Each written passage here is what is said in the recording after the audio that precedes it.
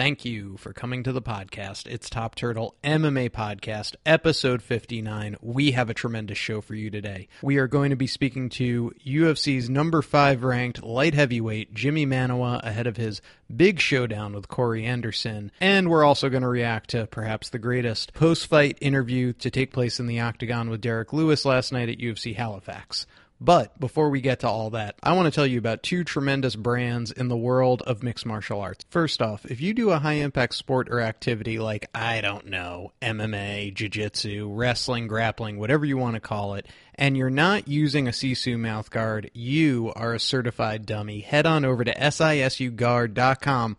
Learn about the next generation of mouthguards. They have a crumple zone, okay? I don't know what that is, but it absorbs impact forces, and it's fortified. It has optimized perforation patterns. You're probably smarter than me when it comes to science and math and stuff like that, and engineering. So go to SISUguard.com. Find the right mouthguard for your sport or activity. You can talk, you can breathe, you can drink, all with the mouthguard in your mouth. I also want to tell you about Datsusara. Datsusara makes fight gear out of hemp, way stronger than cotton, super durable, antimicrobial, all important things when you're in an MMA gym. Head on over to dsgear.com. I recommend checking out their fight shorts. I train in them all the time, and I love them. But maybe you're a gi guy or a gi girl. Check out their hemp gis. You're going to like the way you look. I guarantee it. Enter in promo code TOPTURTLE, all one word, not case sensitive, and get yourself a nice little discount. That's at dsgear.com. So in summation, Sisu Mouthguards and Datsusara Hemp Gear brings you this episode of Top Turtle MMA Podcast.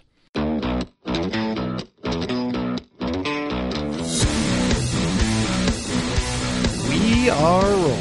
I am David Tremonti. He is Daniel Gumby Vreeland, the co-editor of MMA-Manifesto.com. Our mothership. It's part of the Sports Daily Network. You can get us there. Also, TuneIn, Stitcher, SoundCloud, iTunes, Google Play. Really, wherever a podcast is being streamed, we're there. Give us a like, give us a download, hit the subscribe button, write a review. It really helps the show out, and we really appreciate it. Gumby, one of the things I always say I like about our podcast and what fan feedback has given us is that we're straight shooters. We just get right to the point. It was a busy weekend in MMA, so I'm not going to do a lot of preamble. Let's just get right into it. Last night, Derek Lewis knocked out Travis Browne in the second round. Late stoppage, by the way. And then proceeded to give what I believe is probably the greatest post-fight in Octagon interview conducted by Brian Stann, maybe of all time. What was your thoughts on both the performance by Derek Lewis and the interview afterwards? Yeah, let's start just with the interview, because the interview I thought was hilarious.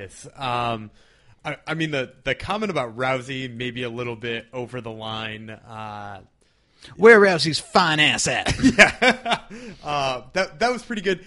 I did especially like, though, after being kicked in the stomach like maybe 200 times by Travis Browne in that first round, he blamed the fact that he was holding his solar plexus on the fact that he just had to take a dump. Yeah. Didn't he say, like, I have a boo-boo tummy? And he said he had to take a 2, and that gave him a boo-boo tummy.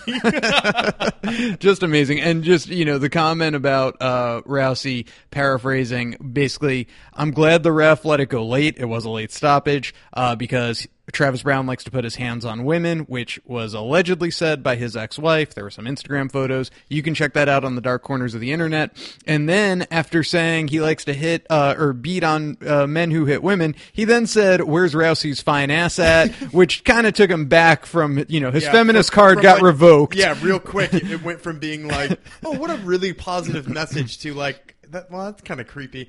And at the same time, I think probably my favorite part of the interview was that he was delivering it so deadpan and without any emotion, I think because he was tired, that Brian Stann didn't even realize most of the things he was saying. It was just phenomenal. You could throw it on your Google and just check out the post-fight if you haven't seen it. That being said, the performance, and where does Travis Browne go from here? So as far as the performance, I mean, it's kind of hard to say about Derek Lewis, because, I mean, what has he won now in a row? 6? 5, 6? Yeah, he's won a bunch in a row, Ngannou's right? 4, and Derek Lewis is he 6? I'll have the intern check it out now. So I think he's won 6 in a row, and at the same token, he's looked so bad in some of his wins, right? Like, I mean, if you piece together the first 3 rounds of fighting Shamil Abdurakhimov, in the first round of Travis Brown, and you showed me those 4 rounds in a row, I'd be like, don't let this man anywhere near a title shot. So this is a man who back in September of 2014 lost to Matt Mitrione, then came back and beat Ruan Potts, and then lost to Sean Jordan. So this is a 1-2 fighter heading in to his fight with Victor Pesta in October of 2015. Fighting for his job. Fighting for his Victor job. Pesta. Against Victor Pesta. He then reels off 6 wins in a row. TKO Victor Pesta. TKO Damian Grabowski. KO Gabriel Gonzaga. Split decision over Roy Nelson. TKO Shamil Abdurakhimov after the most boring first 3 rounds. It happened in the 4th round because it was a main event, inexplicably. And then the KO of Travis Brown last night in another main event. Yeah, and like I said, just like in some of those fights, I mean, take the Roy Nelson fight, too. I mean, take a couple of the rounds of the Roy Nelson fight. He got taken down by Roy Nelson regularly. I mean, like, when you look at all of that together, has he made a really good case to be fighting for a title? I don't think so. Not at all. I think he's just a fun heavyweight fighter. I think he's like a, maybe a Mark Hunt sort of 2.0, but he's not really he's not more advanced than Mark Hunt, but he's just fun. And I think that's where I'd go with him next. Whoever wins the Mark Hunt Alistair Overeem matchup, I think is a good fit for him. I think both Overeem and Hunt might be over his head. But like at this point in time, he knocked out Travis Brown, so you got to go up. It's just like how far up you want to go. It's a great point. He's had some moments in at least the last 3 fights: Roy Nelson, Shamil Abdurakhimov, and Travis Brown. Really bad. Yeah, where he's looked like garbage. Yeah, absolutely. But fun fighter. I don't want to see him fight Ngannou because that's just killing off 2 rising prospects. And he's not ready for Ngannou either. Like I would say Ngannou is ready for somebody like Cain Velasquez, or I was gonna say Junior Dos Santos before he got the title shot. You could give him Verdum now, but like under no circumstance would Lewis get one of those guys. And now what about Travis Brown? God, that's a tough one. Especially given that he just got beat, really badly. You're going to imagine he's going to need some time off, from a medical standpoint, just having his brain bounced off the canvas like that. He's on 3 losses in a row, and if you want to peel it back a couple of more fights, he's 1-4 in his last 5, and the 1 win versus Matt Mitrione in Boston last January eye poke gate. Yeah, so I mean, it wouldn't surprise me under the new UFC ownership if he wasn't there anymore. I mean, I'm not saying he doesn't deserve to be there. He's probably a top 20 heavyweight. That's so interesting because, going back to the post-fight interview, the UFC did edit it on their website, and they took out the "Where's Ronda Rousey's fine ass" comment, which a lot of conspiracy theorists just thought was their way, because obviously Travis Brown is romantically linked to Ronda Rousey, and they have a way, does the UFC, of always protecting her. It would just be interesting if he got cut. I wonder how that could affect a possible future business partnership and return for Ronda Rousey. Yeah. She's very protective of the people in her inner circle. So that is true. I mean, and you saw Travis Brown was protective of the people in his inner circle when he defended Edmund when he went and traded Black Zillion for a day. Head movement. Sorry, what were you saying? Yeah, I just think you're right. It will be interesting to see what they do with him because of the Ronda Rousey question, too. And it's weird to say that they might do something different because he's dating Ronda Rousey, but there is that to think about. They want to keep her happy. All right, well, we'll move on to the co-main event, and you had Johnny Hendricks making his debut, his debut at middleweight, and looked pretty good against Hector Lombard. I thought he looked very smart. One unanimous decision, 30-27 on 2 judges' scorecards, 29-28 on 1. Yeah, I thought he looked very smart, is what I was going to say. I just think he knew he was fighting a power puncher. He knew he was fighting a guy who wastes a lot of energy. And instead of forcing him to waste that energy in the entire first 3 minutes by blitzing him the whole time and risk getting stunned, he kind of drew it out a little bit more.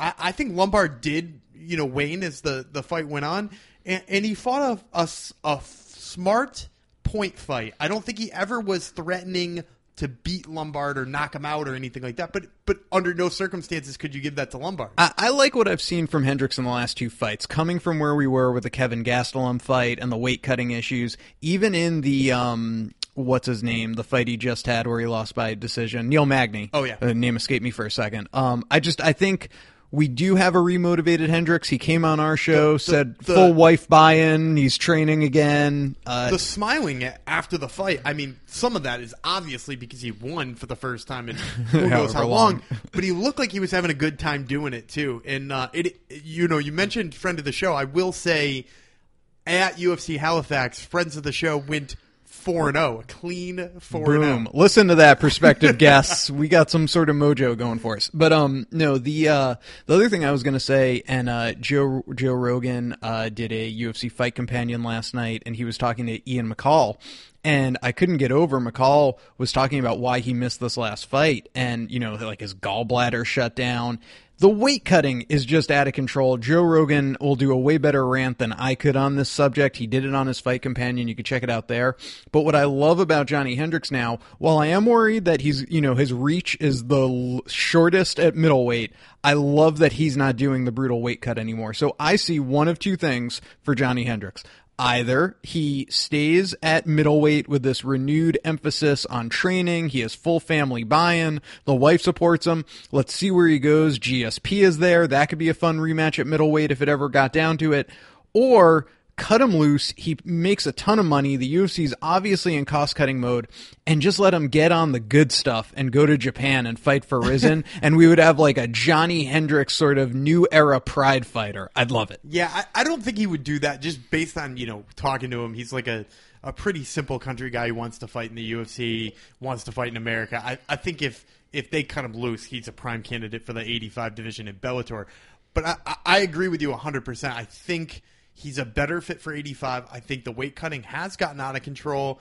And look at how many people have rejuvenated their career just by going up a weight class. I mean, going up a weight class, look what that did for Cowboy Cerrone's life. And don't get me wrong, he lost to Masvidal, and sure, but he's 3-1. But he's 3-1, and he's looked amazing at 170. I'm excited to see RDA at 172. Absolutely. All right, moving on, and we'll talk about these more in lightning fast fashion now that we're out of the co-mains, the double mains. You had Gavin Tucker with a unanimous decision win over Sam Sicilia. Your thoughts? I thought Gavin Tucker became one of my new favorite prospects in that 145 division.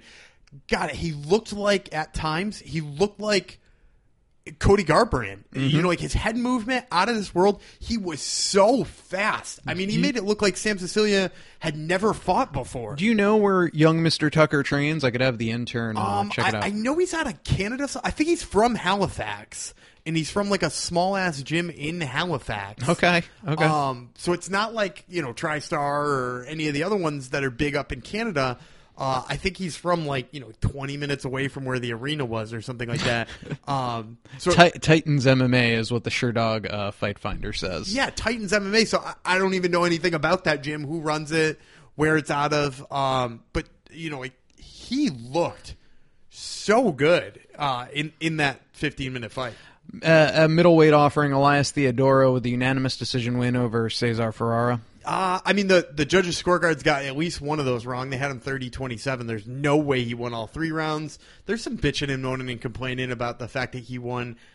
I think it was 1-1 going into the third, and you could have ruled the third either way. So I have no problem with him winning. Just 30-27 is a joke. What do you do with an Elias Theodoro from here? I think he's got to move to some more serious competition. Not that Cesar Ferreira wasn't a big fighter, like a big name fighter. You're thinking like fighter winner, top 15 ranked. And even if it's number 15, even if it's like Christoph Jotko or somebody like that, I'd be happy seeing him fight him. Fair enough. And Sarah McMahon put the squeeze on Gina Mazzani with an arm triangle choke in the first. This was at a catch weight, 139 pounds. I thought that poor Gina Mazzani was out of her element fighting Sarah McMahon. I know it was a short notice fight, but she's got no business being in there with Sarah. It was Liz Carmouche who was supposed to fight McMahon, was it? I think so. I can't remember who was supposed to fight her originally, but it wasn't Gina Mazzani. And she should have never been in there. I'd love to see Sarah McMahon get maybe a title eliminator now. I mean, she worked her way basically back up there. Put her against Rocky Pennington or something. God, Sarah McMahon just bores the shit out of me. She's better now that she's like going for subs every time. I think that's 2 arm triangles in a row. She's on a 3-fight win streak since losing to Amanda Nunes, beat Jessica Ai via decision, beat Alexis Davis via arm triangle choke, and now Gina Mazzani via arm triangle choke. Yeah, so I feel like that new emphasis on submitting her opponents makes her a lot more watchable. I will give her that. Paul Felder with the TKO over Alessandro Ricci to kick off the main card on FS1. Very nice fight for Paul Felder. Very exciting fighter. I was happy to see him get the win. Sweet elbow, too. I mean, like, I had to watch it like 2 or 3 times before you can really see the elbow because it was like super close range. And he fucked up that dude's nose. I mean, it was brutal. Yeah, I just want to go into Felder a little in depth. He beat Danny Castillo to become a 10-0 pro, right? That was back in January. And that was when Danny Castillo was hot, too. Right. And that was in January of 2015. Then he gets decision losses, back-to-back, Edson Barbosa, Ross Pearson. The one versus Edson Barbosa was a fight of the night. I mean, those are 2 tough dudes as you're coming up the ranks. Then reels off a submission win. No one thought that was coming off. Over Darren Cruikshank. Over Darren Cruikshank. Yeah, I remember that. Decision win over Josh Berkman. Loses to Francisco Trinaldo last September and now comes back with the Alessandro Ricci win. Felder is an exciting fighter and one I would hope can go on a little streak here. Yeah, and I think he can. He's just got to shore up a couple of pieces of his game. Santiago Ponzinibbio, the funnest name to say, beat Nordine Taleb at welterweight, and it was a unanimous decision all around. What do you think? I thought it was a fun little brawl, and I thought it was interesting how Ponzinibbio overcame that huge reach advantage that Talib had, even though it was only like 1 or 2 inches on the tail of the tape. It was really clear how well Talib was using it, and how much longer he looked in the cage than he does on the measuring tape. So it was interesting to see that he overcame that first round deficit and came back to win there. One of the more exciting fights on the night, if you ask me. I mean, there are a lot of good fights on the night, and I guess exciting from a personal standpoint story. We saw these 2 girls on the Ultimate Fighter show for the strawweight title, and Randa Marcos got a split decision win over Carla Esparza. It was an exciting fight. I think you saw a lot of improvements out of Randa Marcos, specifically her grappling. Got Carla Esparza on the crucifix. Counter grappling, I think, is the key. Yeah. Yeah, because she didn't offensively look to grapple until Carla Esparza tried to grapple her first. And then she had all kinds of things she was doing with her feet. She was going for inverted triangles and rolling from crucifix positions. And it was just really, really interesting to watch the development there. And I thought she had a spinning back fist too. She had sort of the Nate Diaz shoulder roll with her arm down to try to bait Esparza in. I really like some of the striking I saw out of her. I think some of that too was to stop the wrestling takedown. Right. The leaning way down. Yeah, you see that out of people who are afraid of the takedown. I thought Esparza put together some nice combinations too, actually. I'm just not a personal fan of Esparza, and you heard Randa Marcos in her post-fight interview basically with the anti-bullying message, and that was directed, and she confirmed this, at Esparza and what some of those girls did in that house. I mean, it was like the movie Mean Girls, if you want to go back and watch that show. Yeah. With that, it was like her and Felice Herrig and Angela Magana. Beck Rawlings kind of ganging up on Randa Marcos. So anyway, I'm a Marcos fan. I texted this to you. She's not a future champion, but in the spirit of like a Raquel Pennington or a Forrest Griffin, even though Forrest did get his title, I think she could be like a plucky underdog at 115, and it's someone they could market. She's got the fire red hair, so she stands out. But I'm a Randa Marcos fan. Likewise.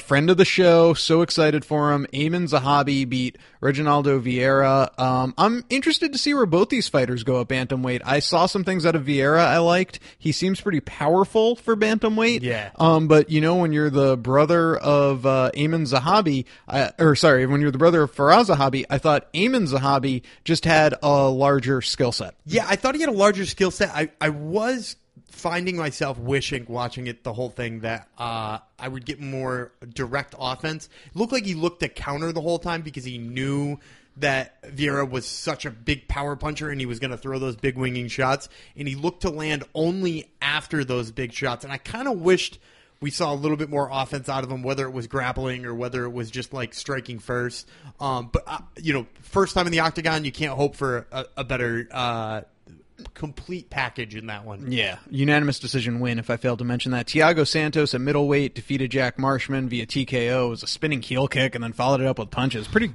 cool. It was pretty cool, and I knew that fight was going to go to a knockout either way. Marshman, freaking sweet boxer. He's got a lot of good time in front of him, too. He's coming off of knocking out Magnus Sedenblad. And for it to be that spectacular of a KO just made it all the better. Absolutely. And then kicking off the night, the shirtless saxophone player himself, at a Rufus Sport, friend of the show, Gerald Mearshart beat Ryan James with a slick armbar from his back. Very BJJ 101, actually. You might go into your first BJJ class and learn that move. Very cool to see his second win in the UFC, his second submission. And you know what I would say about him, too, is after he got taken down, he had 2 or 3 opportunities to get up, either wall walking or with the feet on the hips. In every single time, he was just looking to get some room to either go armbar or triangle on James. Because he was looking 100% sub from open guard, not 100% escape. So, I think his strategy paid off very smartly, and he looked really good on the ground. And that's a Brazilian Jiu-Jitsu black belt with 8 submissions on his record. He just tapped out. Overall, a very fun event. I know we were texting a little bit about Todd Grisham making his debut on Play-by-Play. I didn't. You know what? It was his first one, so I'm gonna hold back some judgment. What I will say is I thought he does have a good voice. He has a booming voice. I agree. The voice is not my issue. Well, but I think that's a big thing for just Play-by-Play, and I think he could get better. If I was going to take stock in, Grisham versus Anik, I'd probably pick stock in Grisham. I think the WWE experience and the Sports Center experience, I don't know. I think Anik could be a little bland, but again, I want both of, Anik got railed for his performance at 208 for not speaking enough. Well, I was going to say that's because the 3-man booth doesn't work. I don't think we talked about that last week, but the 3-man booth absolutely didn't work. There's not enough time for all 3 people to make their impact. And Anik said he would, and so many play-by-play announcers say this, in modern day sports, specifically WWE and UFC actually, there are so many sponsorship reads. It's like impossible to keep up with it. He said he was forced to do Halo 3, more than anything else he had to say that night.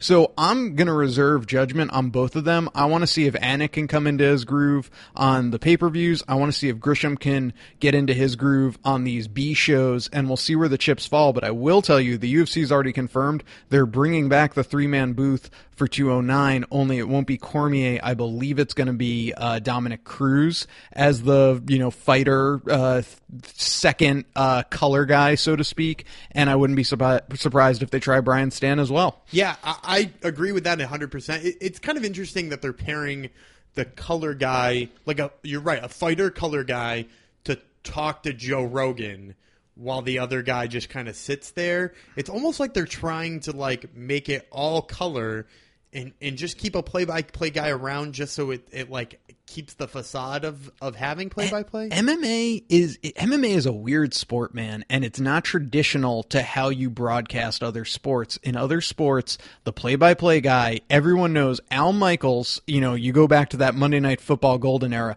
Al Michaels is going to do he drops back to pass, it's down the middle, it's caught. And then John Madden's going to come in with, oh man, he really got his big bear paws on that, and it's completely reversed in UFC because the action is very quick. There's a level of intelligence that you almost need to even understand what's going on, let's say, on the ground. So you're not going to have your play-by-play guy start going on to, and he's reaching his bottom arm in for that Darce choke. That's going to fall on the color guy. The guy who's more intelligent. MMA is a very weird kind of thing with that. So it'll be interesting to see where they go. I think when you kind of read the tea leaves, I don't think Rogan's around for the long haul. So, are they sort of trying to get a little Rogan magic to rub off on whoever's going to be his replacement eventually? It could be. I agree with you, though. The 3-man booth, it's too crowded. I think you might wind up doing is you might wind up with a 2-man booth with 2 color guys and just doing some play-by-play in the background. But, I think they're going to try enough of these 3-man booths to be like, I don't think we need the play-by-play guy and just phase him out. Well, the one problem with that is, and you heard John Anik, who I assume probably went to like either broadcasting school or maybe he's part of that Syracuse Mafia. Even he said he was having problem with the sponsorship reads. If you don't come from that broadcasting background, and, you know, to put that on, like, let's say Brian Stan. Or Dominic Cruz. Or Dominic Cruz. So that's why you almost, I mean, again, I joked after Goldie left. I said, you could have just recorded him doing sponsorship reads from his house and then just pressed a button. Halo Wars 3 brings you this episode of UFC or whatever. Anyway, we've gone on too long about the commentary teams. I want to talk about something serious, Gumby.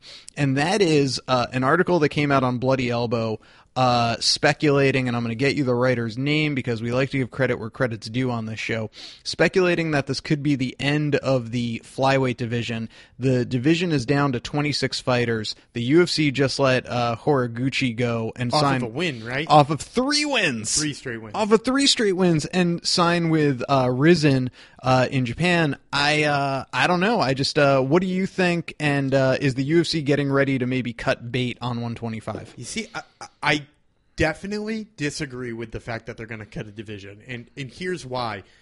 It seems to me more and more as I watch WME roll out their different moves, and there's been weird ones. You know, like obviously this Horiguchi cut's a crazy one. Nikita Krylov getting cut was a crazy one. Not dealing with Misha Serkinov is a crazy one. It seems to me that I believe that they're moving more towards a boxing model. That they want the highest of the high and the lowest of the low. And no middle class. And no middle class. It makes sense from boxing because then you pay the high guys what all of the middle of the card would get paid, and then the bottom guys make jack shit. You know, that's a boxing card. I mean, Mayweather makes $250 million a fight or $350 million a fight. The guy who opened the card's making like $3,000. You know, like that like large discrepancy, I think is what WME wants because I think they see bigger profit margins there. And you know, obviously their analysis would tell you better than mine. And that's why I don't think the division's going anywhere either, is because that boxing model is that champions sell. So you have to have lots and lots and lots of champions. So that's why there's more interim champions now. You know what I mean? Like they know that a card sells better statistically when there's a champion on the card, even if it's a trashy champion. If there's a championship on the card, it instantly sells better. All right. So it's Tim Burke who did the article, so I just want to give credit where credit's due. And I see both points. I think also because Demetrius Johnson has been so dominant that if they're just clearing out, let's not forget Horiguchi has a loss to him. If they're just kind of clearing out people like they let Ali Bogatinov go, Demetrius Johnson has a win over him on pay-per-view. Plus he popped for steroids, which should be noted as well. Sure. But what my point is that anyone who Demetrius Johnson beat that's not, let's say, Joseph Benavidez, who probably has more Twitter followers than the other ones, or Henry Cejudo, they might just be saying, you know what, Demetrius Johnson has this thing on such lockdown, we can let them walk, we can have some up-and-coming fighters that we pay less to because they're not as much of names. But that all being said, when you do look at the fact that there have only been 2 non-title flyweight fights to ever headline a main event, this is a division that's just kind of on the backs of every other division in the UFC. It's not one that sells. The champion doesn't sell. When he's headline pay-per-views, they've bombed. I agree with that too, but here's a counterpoint to that. There's no way he's going to headline a pay-per-view. You're right. He probably never headlined a pay-per-view again as long as he lives. But if we put a Demetrius Mighty Mouse Johnson title fight on top of this London card coming up, would it possibly do better numbers on Fight Pass or FS1 or whatever it's going to be on? It might. Yeah. A little. It would probably do a little bit better. And I think that's the play in the long run from WME is that even if we have... Say we have 20 champions. Say they really expanded, added a couple extra weight classes, a couple extra women's weight classes, a couple of interim champions. We wind up with 20 champions. There might be 5 of them who are super marketable. But the other 15 are going to pick up 100 to 200,000 extra on those shows in London, you know, like this one coming up, that they wouldn't otherwise get. And how much extra does it cost them to have those divisions? Nothing. like you said, this division's going to stay going with 25 people in it.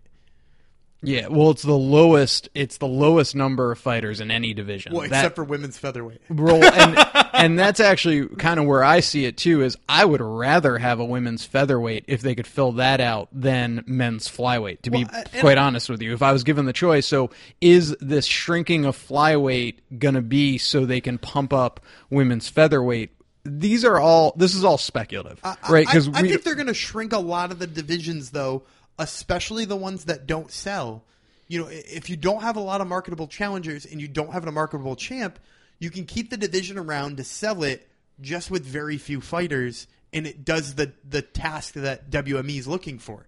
It doesn't do much for the legitimacy of sport, which is what we wanted and what the Fertittas wanted, but it's doing what WME wants, I think. Yeah. No, I'm with you. I mean, we'll have to see where it goes. A lot of people have speculated on certain William Morris Endeavor moves that haven't come to fruition. There are some troubling signs. But that being said, if they got rid of the flyweight division, I wouldn't lose a second of sleep. No, and actually, it's funny that this is all coming out right now because I want to say like 6 months ago, Ricky Leone, who writes for MMA-manifesto.com, wrote an article arguing why they should ditch the featherweight division, flyweight division, rather. Everyone go check that out. Ricky Leone, MMA-manifesto.com, ban the flyweight division. All right, so, Gumby, we have something exciting to talk about. We get to move on now and play you our interview with number 5 ranked UFC light heavyweight Jimi Manuwa. It, of course, is brought to you by Datsusara Hemp Gear. Head on over to dsgear.com.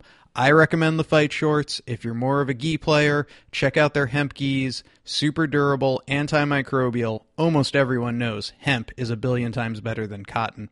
Enter in promo code TOPTURTLE, all one word, not case sensitive, at dsgear.com. Get yourself a discount. It helps the show out. It keeps the lights on, so to speak, in the Top Turtle studios. Gosh darn, do we appreciate it. Datsusara Hemp Gear brings you our interview with UFC fighter Jimi Manuwa.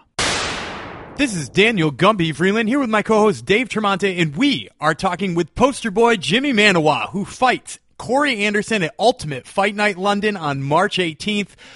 Jimmy, when you got the call to headline Fight Night in London, which is, your home, what was your reaction when you heard the news? I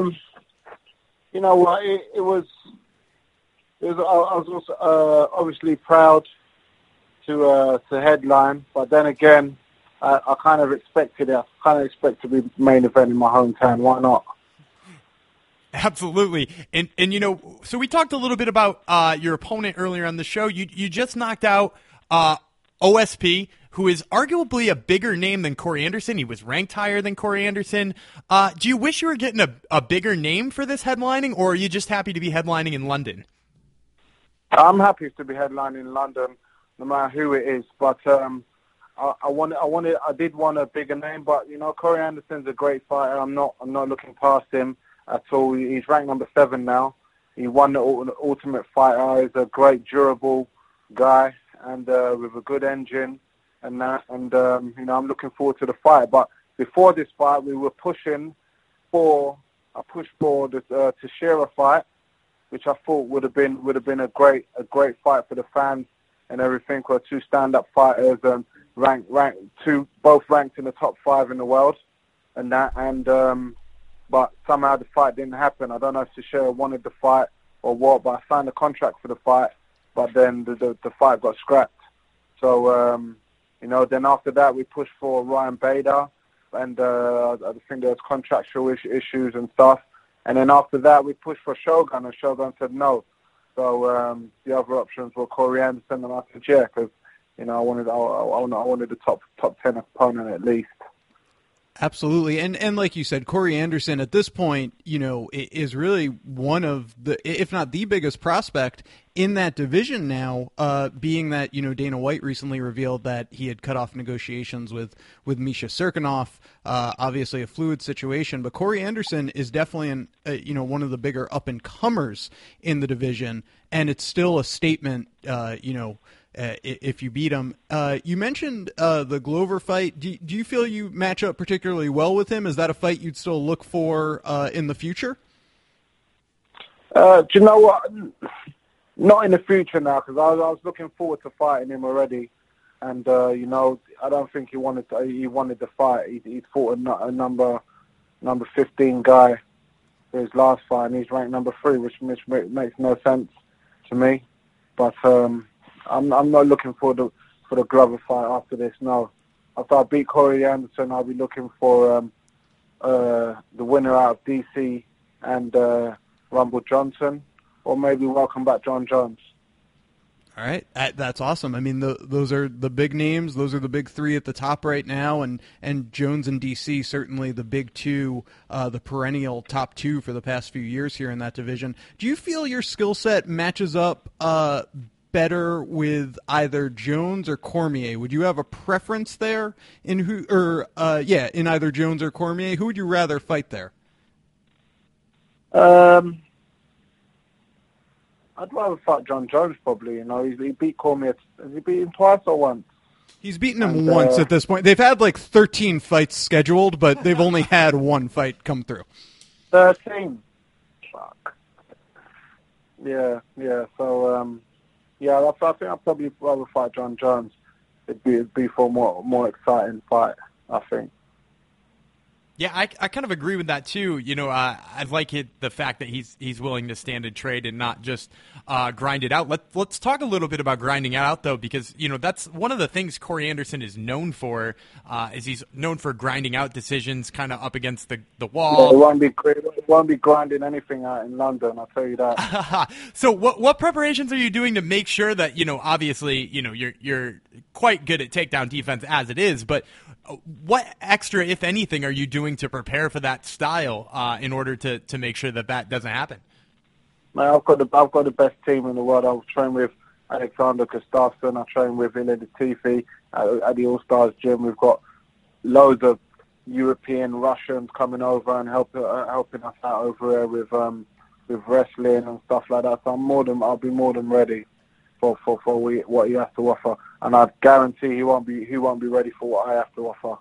So it's looking like it's gonna be a short night for me. And that is an awesome cast of characters to it at All Star. You mentioned Alexander Gustafsson. He is a former opponent. You fought Alexander Gustafsson. What's it like working out with somebody like that? Mate, I've learned so much from him, and we push each other to the limits. There's nothing better than having that experience and that level of training partner. You can't substitute it for anything. So I'm training with the best in the world. So my level's only going to rise, and it's like still sharp and still. And speaking of teammates, you're training with Reza Madadi, who's also fighting on the London card. Is it sort of helpful to have to somebody working towards the same goal, same peak date around you? And when you're at that fight, are you going to be watching the fight in the back, or are you going to be all on business? Yeah, 100%, man. I'm going to be relaxing, watching Reza's fight just before I start getting warmed up, and that's I'm going to be cheering and screaming for Reza in the back before I come out and do work. Yeah, absolutely. So, you've already hinted at this a little bit, being that, you said it was going to be a short night for you. But always, before we let you go, we like to grab a prediction on what you think the outcome of the fight is. Second round stoppage. Second round stoppage? Second round stoppage. I'll feel him out in the first and end it in the second. Boom. Well, there you have it. What more needs to be said? Jimi Manuwa is predicting a second-round stoppage. He fights Corey Anderson at Ultimate Fight Night London on March 18th. Jimmy, we thank you so much for the time. We know how busy you are with training camp leading up to the fight, and we wish you the best of luck in that fight. Thanks very much. Thanks for having me, guys. All right, Gumby, there you have it. Jimi Manuwa. Yeah, really interesting what he said about those matchups, too, because when they announced he was fighting Corey Anderson as the headliner in London, I did think it was weird, right, because you were looking for Glover or Shogun or somebody like that, and it looks like both of them were offered to be in there and just didn't want to bang with Jimi Manuwa after watching him knock out OSP. Yeah, I don't believe that, actually. I think that the UFC does this kind of stuff on purpose and maybe said, oh, we offered it to Glover and he didn't sign it. It's very possible. It would be interesting to hear from Glover whether or not it was ever offered to him. And I bet, too, if he did turn it down, he probably had a decent reason, like wanted to fight in the U.S., which is why he wound up with Jared Cannonier there anyway. Or something else like that. But that's the other thing. Yeah, Glover is in Danbury, Connecticut. He trains about an hour and 15 minutes north of where that Brooklyn card was. Why wouldn't he want to fight in Brooklyn? So I never really get into so much like, well, the UFC said this. I mean, what did we hear with Khabib Nurmagomedov and Conor and Michael Johnson and everything going into 205? 900 things we've heard with Tony Ferguson, between Ferguson, Nurmagomedov, Jose Aldo, Conor McGregor. I mean, those four have all said shit that the UFC has said to them about who they get next. Yeah, so it is what it is, but I'm very excited for that matchup regardless because, now with Serkinov and Krylov supposedly out of the UFC. Manoa could be the next name. I mean, and then I was going to say if Corey Anderson pulled it off, he's a big, that would be huge for him. That's your up-and-coming fighter right now is Corey Anderson. If Krylov and Serkinov are gone, who else is young and exciting in that division? Tyson Pedro or who's Tyson Pedro supposed to be fighting? The Bear Jew, Paul Craig. Both of those two decent names too for 205, but yeah, a lot of lack there in the 205 division. A lot of lack there. So it's an interesting matchup. I'm glad we got him on the show. Worth also noting this past weekend, Gumby, Fedor was supposed to fight Matt Mitrione. Didn't happen. Kidney stones. Mitrione got kidney stones. The fight will be rebooked in June, May or June, they said. But just a tough one, It would have been fun to see Fedor fight. And nobody's fault, really. I mean, Mitrione having kidney stones, you can't blame him for that. He was tweeting the day after about pissing him out in the airport, too, which is, if you haven't gotten a chance to read him defending himself against the trolls of the internet, it's pretty funny. Head on over to his Twitter page. But yeah, upsetting that fight didn't come out. That card was left with not a whole lot exciting after that one went away. So it's a good thing it happened the night of. Otherwise, how the hell do you sell that card? Yeah, don't know. All right. Well, that all being said, there's nothing scheduled this weekend from the UFC, so we have nothing to preview. But next week we come back and we have a very exciting show to preview because it's Woodley versus Wonderboy and the Eagle versus El Kakoi. So that is an exciting pay-per-view, and I can't wait to talk about that. We will be back next week with another great show. We thank you so much for listening. I am David Tremonti. He is Daniel Gumby Vreeland. This is Top Turtle MMA Podcast.